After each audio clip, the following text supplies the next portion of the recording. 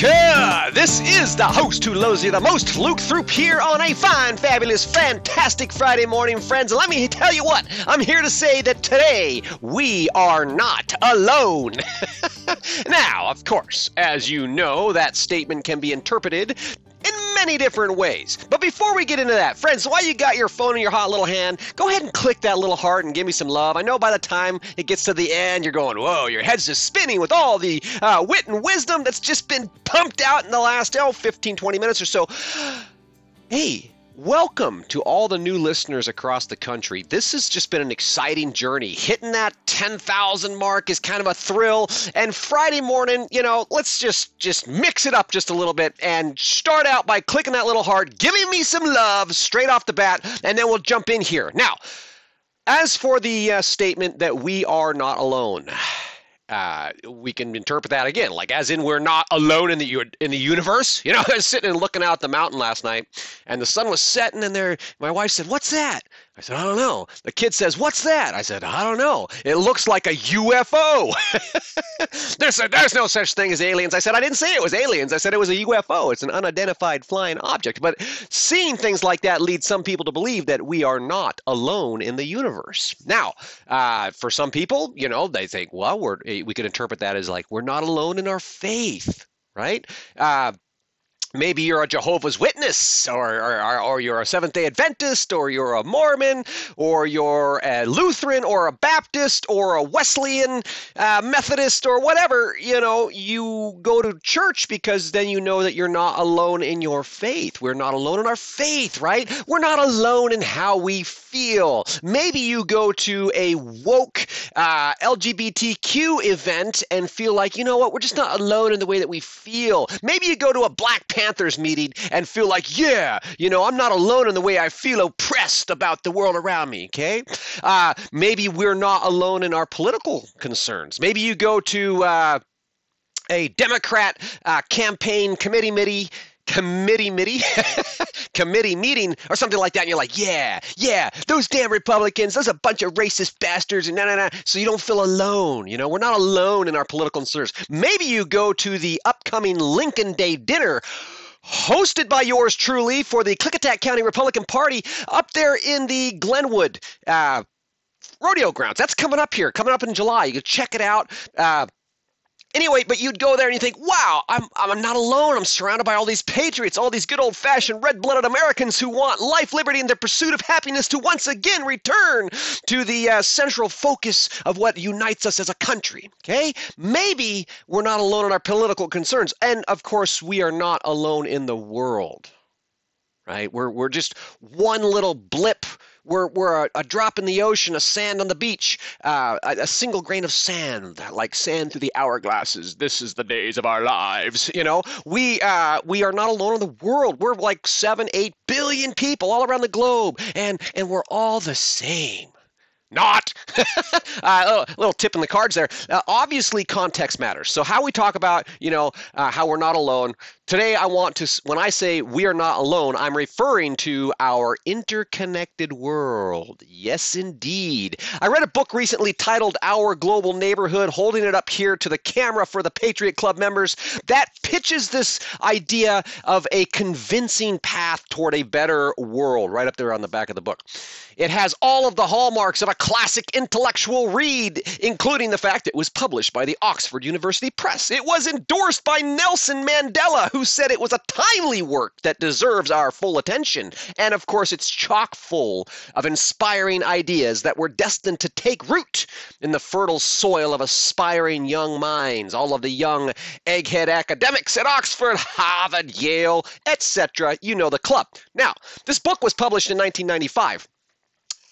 Do you remember what was going on in the world in 1995? Do you remember the world in 1995? We're talking back before the age of the internet, friends. So imagine being in college, perhaps in a master's or a doctoral program at some ivory institution, and in your mid-20s, how you feel on top of the world. Like your altruistic intent could conquer anything. You could eradicate hunger and poverty and end violence and usher in an era of world peace. All you needed was a plan and a team to build the dream. 25 ambitious years later, friends, here we are. And you know what? They have nearly pulled it off. That's what our global neighborhood is all about. It's all about the progressive agenda. It's all about collectivism and Marxism and socialism and communism. Because, yes, friends, it is true. The commies are taking over the world. Now, the first chapter of our global neighborhood is titled The Concept of Global Governance. Heard much about that lately? If you've been listening to this podcast, you certainly have. So the concept of global governance, that chapter opens up with globalization and the need for a vision. It kind of saunters through the social environmental changes, discusses agents of change in civil society, and concludes with enlightened leadership. Have you heard enlightened leadership lately? Hello, young global leaders, World Economic Forum, Klaus Schwab, and all those bastards trying to take over the world. Okay, so here's the last paragraph from the first chapter of the book. The challenges facing the world today are vastly more complicated than those that confronted the delegates in San Francisco. They demand cooperative efforts to put in place a system of global governance better suited to present circumstances, a system informed by an understanding of the important transformations of the past half-century and guided by enlightened leadership. Hello, word salad. I hope you're hungry, friends, but just got to brush up on the history real quick. World leaders met in San Francisco in 1945 to sign the United Nations Charter, the UN Charter.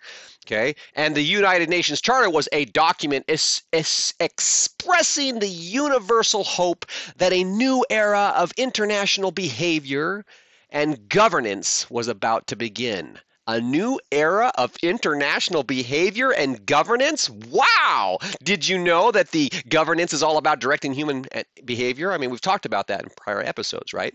So, just like that, 1945, a bunch of communists partnered with the Royal Crown and liberal Democrats in the good old US of A to create a new global order that came complete with an international court that enforced international law with international peacekeeping troops. Okay, that was 50 years before the book was written, and the book, Our Global Neighborhood, is a report on the Commission of Global Governance. So they're like, how are we doing here? Are we pulling this off? And that's kind of just a crude crash course, but it's true just the same. As far as the communists being there, okay, we're talking about Lenin, Russia. We're talking about any given number of dozens of socialist and communist countries, including China, that were all signed on to this idea. And then the liberal Democrats, the woke Democrats in the Americas. So FDR himself. Now, fast forward. It's Friday. We got to move fast. We got to keep going here. So today, July 8th, 2022, the world was shocked by the assassination of Japanese Prime Minister Shinzo Abe, who was shot and killed while campaigning for the ruling Liberal Democrat Party of Japan. He was the longest-serving leader in the post-World War II era. And according to reports, he was killed by a frustrated Navy veteran who was wielding a homemade gun. Now, think about that. Think about that. Holy smokes. I mean, that's devastating. Abe was loved. I say Abe, Abe. Every time I see his name, I think Abe. But, Abe was loved all around the world. He was loved right there at home. And yet this Navy veteran who ostensibly loved his country. I mean, he was in the voluntary Navy in the Japan, right? So this Navy veteran, presumably a patriot, was wielding a homemade gun. He had gone through the great lengths to make a gun. Why? Because, why homemade gun? Because Japan has some of the strictest gun laws in the world. Of course, that didn't save Prime Minister Abe from being assassinated by a homemade gun from a frustrated veteran. Just kind of chew on that. Think about it from the angle of psychological warfare. Think about it from whatever you want to look at. There are a lot of angles that we could riff on here, but I want to frame this in the context of global connections. Trump knew Abe, okay? Biden knew Abe. All the world leaders knew Abe. And they all had nice things to say about him. I think he was a really nice guy. He was a preeminent statesman and a truly enlightened leader. He frequented the World Economic Forum and helped steer the world toward a, quote, hope-driven economy, end quote. Now, I'm not an economist, but I think you recall hearing something about Japan and rampant inflation and runaway, I mean, all kind of stuff, the destruction of the dollar. I was actually in Japan in 1999, running around playing G.I. Joe. We got a night out on the town, went out, was going to grab some food, and guess what? It was like 38,000 yen for a small meal, a bento box, okay? 38,000 yen for a bento box. Holy smokes, that's inflation, okay? So think Abenomics, Abenomics. Think the hope-driven economy, and you have some idea where we're going here in our own hope-driven economy in the good old US of A. Now, interestingly enough, in a 2019 speech to the World Economic Forum that casts his vision for the upcoming G20 summit that was being hosted in Osaka, Japan, Prime Minister Abe had this to say, quote, "First off, I would like Osaka G20 to be long remembered as the summit that started worldwide data governance. Let Osaka G20 set in train a new track for looking at data governance. Call it the Osaka track, under the roof of the World Trade Organization." End quote. Now, there's, that's exciting. Okay. Oh, let's do it. Let's start it. Let's start it out right now. Worldwide data governance. Now, I've been talking recently about digital governance, the summer of digital governance, and all that kind of stuff. That was last week's podcast. But just a quick side note here, the Osaka summit happened just a few months. This was June of 2019. It was just a few months before Event 201, which happened just a few months before COVID-19. I hope you guys are connecting the dots here. This was all in the second half of 2019.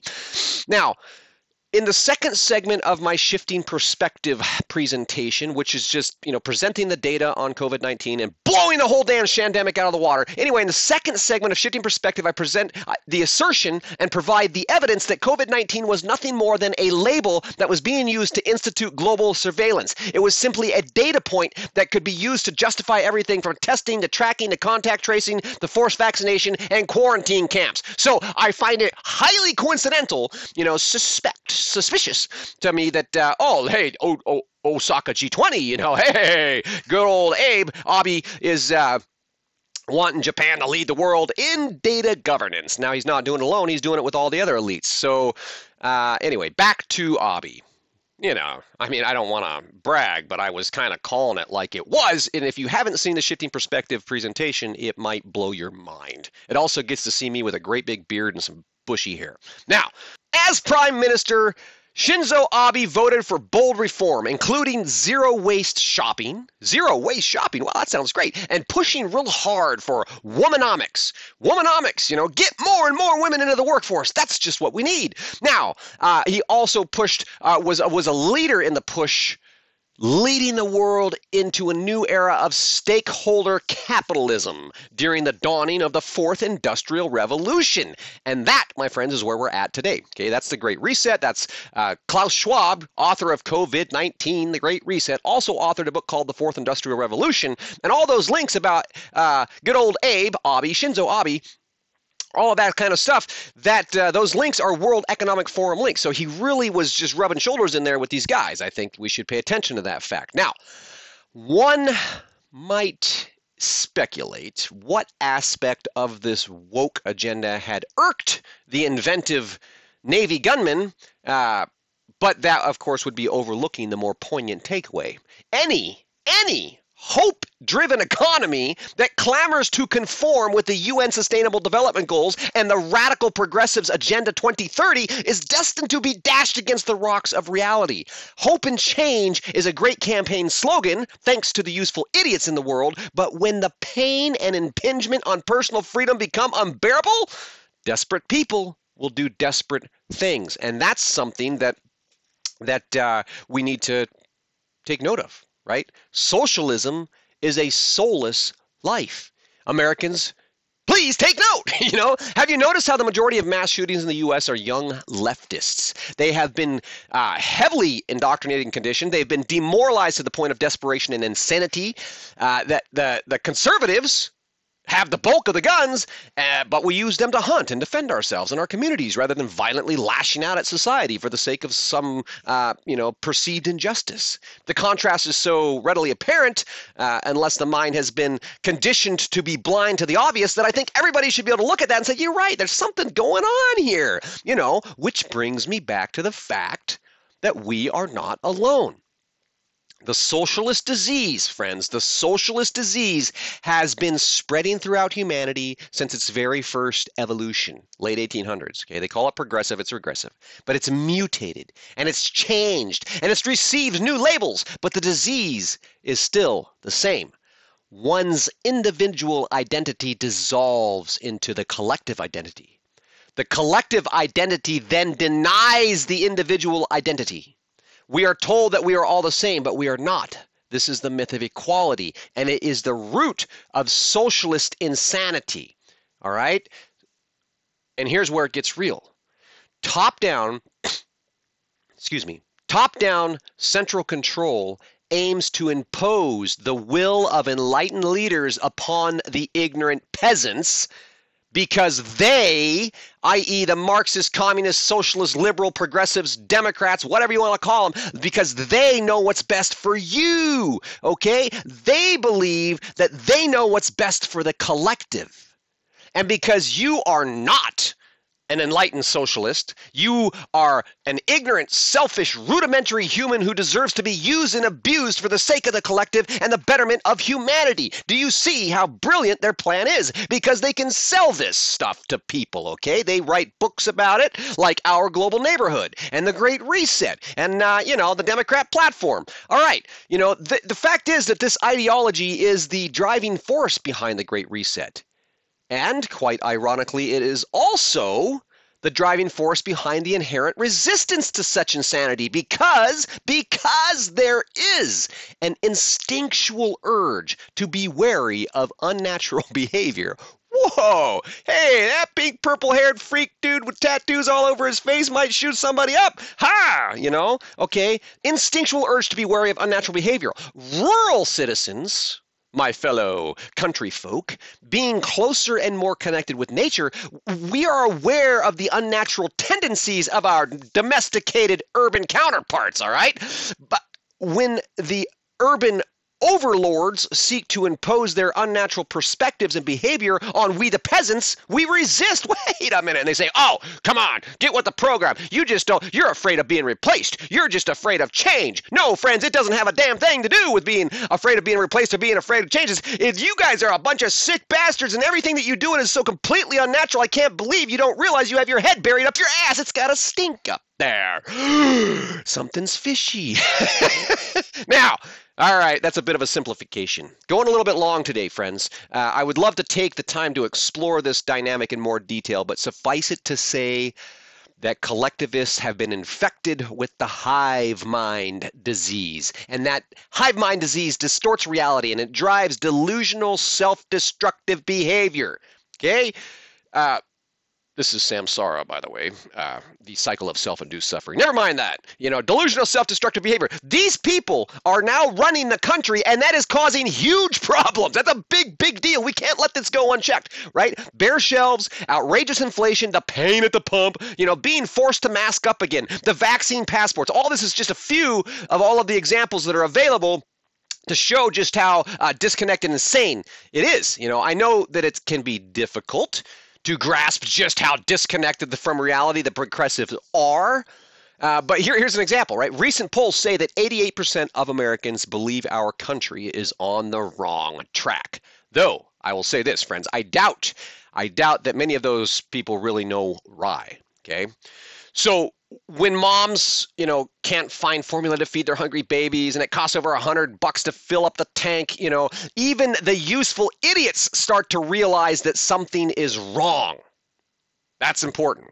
Nevertheless, despite reality crashing down all around them, the shameless liars in the Biden administration still have the audacity to parade out their latest diversity hire, Miss Karine Jean-Pierre, to make the absolutely ludicrous and outlandish claim that we are stronger economically than we have been in history. Mic drop. You gotta be what? Beep. We are stronger economically than we have been in history. Man, click on the video and watch her say it. It's just you just want to reach out and smack. Come on, lady. Unfortunately, I don't think that she's smart enough to realize that she's lying. She's just another useful idiot who's bought into the hope-driven economy. Hey, woo, hey, we got a lot of hope and change going on, so it must be good, Never mind reality, okay?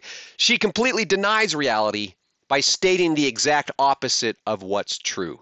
This is a symptom of the socialist disease. It's delusional. It's kind of like Biden selling 1 million barrels of oil from our strategic reserve to the communist-controlled Chinese firm that his crackhead son invested in and telling people it will drive down the prices at the pump. Again, it's absolute insanity. Friends, they deny reality and they demand that you do the same.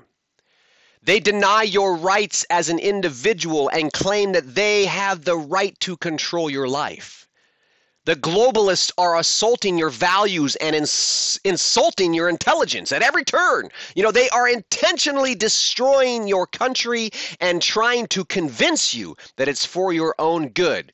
But is it really? Is that reality? Friends, I know that you know that is a rhetorical question. The good news is that we are not alone. We are not alone in asking that question. We're not alone in challenging the insanity of it all. And therefore, there is still hope for humanity. Friends, that is the message of my heart for today. It is a fabulous Friday. I hope that you have a terrific weekend. Hey, if you do me a favor, click that little heart, give me some love. It just make my heart soar like a hawk. If you haven't subscribed already, please do subscribe. Did you know you can download the Substack app on your phone and it just makes the whole interaction a lot easier? Hey, and above all else, it's going to be a weekend you're going to be hanging out with people. You say, hey, have you checked out the torchreport.com? This guy Luke, he's got a few good things to say. So the greatest honor that you could possibly give me, the host who loves you the most, is to share this podcast, share these articles with a friend. Get out there and embrace this day. Have a wonderful weekend, friends, and I will look forward to talking to you again soon.